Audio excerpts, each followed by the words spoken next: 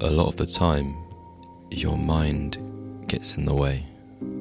Your conscious thinking gets in the way.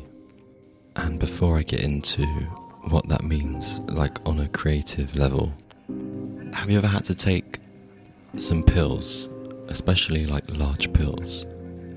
The first time you do it, it's quite daunting. You think you're going to choke, and once you start taking them for a while, it's like it's second nature. When you're not thinking about it, they go down. But if you've ever had to take like considerably large pills, if you're worried at all that you're going to choke and you try and swallow the pill, you kind of almost choke. So your conscious mind can kill you. So much stuff that we're meant to do is instinctual. We don't really need to think about it. When we start to intervene and add like a commentary, it just gets in the way. And I've been trying recently, when it comes to music, to not be so aware of what I'm doing, because sometimes stuff will start to come out and my mind will be like, well, wait a minute, that sounds like another song. You've already written a song that sounds exactly like this. And then you've kind of lost your train of thought. But yeah, in terms of accessing a flow state, there's a few factors that you have to be aware of. And to stop your mind from intervening, it's a lot about insecurity. Because if the things your mind is picking up on is things like, oh, this sounds similar to something else, this sounds like something I've done before, that's an insecurity. That's you worrying that it's not like original. What's the point? Thing is, even if it does, what's the harm in following that for like 10-15 minutes and seeing where it takes you? I think that's the attitude that you kind of need to embody. And you're not trying to be better than anyone or anything. You're simply just kind of fishing and contributing to a tapestry of sounds. When songs become famous, when songs become really huge and they just become their own thing, you forget that was once an idea that could have been different. It was once just a stray bunch of melodies like floating in the ether. Some good techniques for allowing flow. Do something early on that will subconsciously tell you that this isn't a big deal, that it's not something that serious, and because that will make it more okay if you fuck up. What I've been doing is I've just been using like the same drum loops when jamming around, so I'm already kind of giving myself permission to fuck around a bit, because it's like I'm telling myself, look, well, this isn't going to be original anyway, because I'm literally using the same drum loop from a track that I did before. So I'm telling myself that this isn't serious, I'm just playing around. And then guess what? I usually end up coming up with like a pretty good idea. And then it doesn't even matter that I've used the same drum loop or drum sound. Or the same chords, actually. I've gone through a phase of using the same 4 chords for about 4 or 5 songs, and they're all really good. I mean, like, you might not think they're good tracks. I mean, when I say good, I just mean, for me, I got like a level of enjoyment and excitement and surprise when I created them. That's all I can really go by. That's all anyone can really go by. You can hear the first time you're hearing a song, you can almost hear that person coming up with that idea, and you can feel their excitement when they came up with the idea. Writing a song and listening to a song, it kind of requires the same headspace. I feel like you're kind of going to the same place. All I can really go off when I'm making or listening to music, none of the measurable metrics I really find useful in terms of what makes it good. It's truly like an intuitive gut feeling that you get of like, did this excite me? Did this take me somewhere new? Or did it tickle my brain somehow? Do you want to keep listening to it?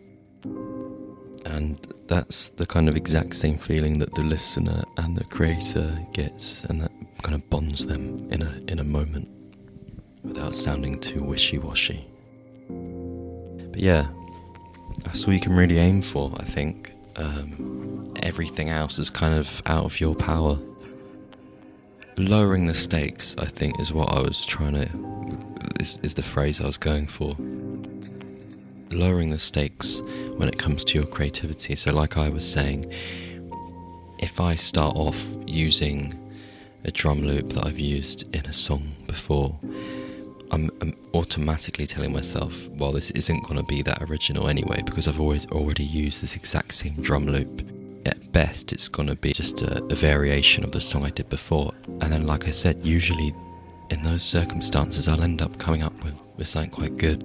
The thing that induces flow for me the most is when I pick up the guitar or if I'm on the mic, and my goal is just to be, if I'm just aiming to kind of be funny or have fun or do something of comedic value, I naturally will end up pulling out some pretty good melodies and stuff.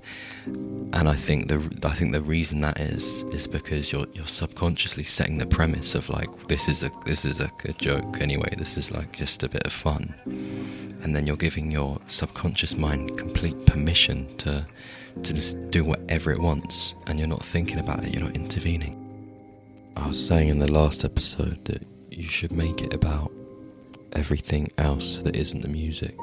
So you have to have good source material going in before you even approach your canvas, whether your canvas is like a microphone and like your DAW or your instrument, or if it's a literal canvas, if you're like drawing or painting or you're filming. It's usually a concoction of things for me. Feelings, quite strong feelings, a particular message or phrase that I've been thinking about for a while, not in like a musical form, but there's something that's kind of feels like it needs to be said.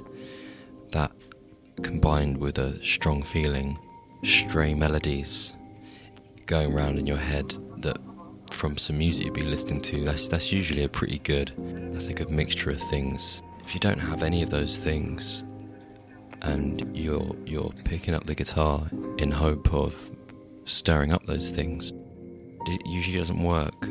It usually doesn't work for me. The source, how do you arrive at the source material? It will take care of itself. If it's something that needs to be said, it will be there in your head. That sounded like a rhyme. So there's a few things to consider there. Is the canvas. What is the canvas? Maybe even the canvas is raising the stakes too much. This is why I find like studio, I've been to writing rooms before and I find them kind of the worst place to actually come up with something, because what you have is a silent, sound-treated room with an instrument in, and that's just like hell. That's a very sterile environment. That's presuming that you're so raring to go and have so much quality source material that you literally, for practical reasons, just need a quiet room in your instrument and you're ready to go. You need a certain level of soft fascination, something to kind of occupy your mind on a lower level, like a gentle hum in the background. For a lot of people it might be driving. You come up with a lot of ideas when you're driving, or going for a walk and just taking in nature, or just watching TV in the background, not really paying attention. A place that you're going to with the intention to create, that is what I would consider the canvas. I will never really open Logic now unless I feel the need to, like I've got all the source material, and usually I open it in a rush or like with a sense of urgency. If I don't open it with a sense of urgency, then usually nothing comes out. If I don't pick up the guitar with a sense of urgency, usually nothing really comes out. That's why I write a lot on paper.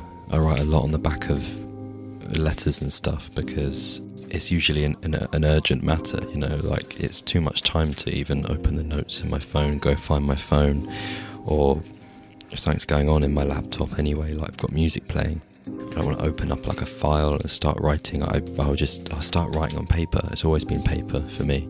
I've got two guitars. I've got a really nice acoustic guitar, and I've got an electric guitar that I've had for years that I don't put in a case. It's always just lying around in the living room, quite dusty and plugged in, and that's what I write everything on, because it's just there. When it feels urgent, I pick it up. I don't have the time to go, or even if I did have the time to go and get the nice guitar, I think I know I wouldn't want to do it because it's already kind of creating too much pressure. It's like, oh, you're using the nice guitar, better be good.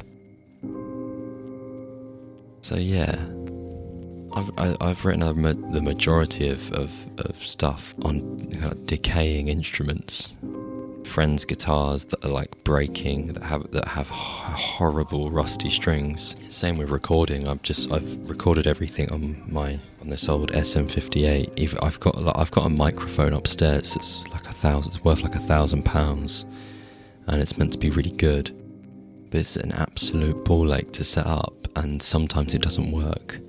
I don't think I've recorded. I'm a big believer in demo vocals now. I don't really re-record stuff. The only reason I'll ever re-record something is if there aren't actually any words. Because I was listening to a demo I did the other day. All the shapes and sounds of the words are like, it's like 90% not words, but they're kind of there. And then I just had to decode what I was mumbling and turn them into words. It's a weird one.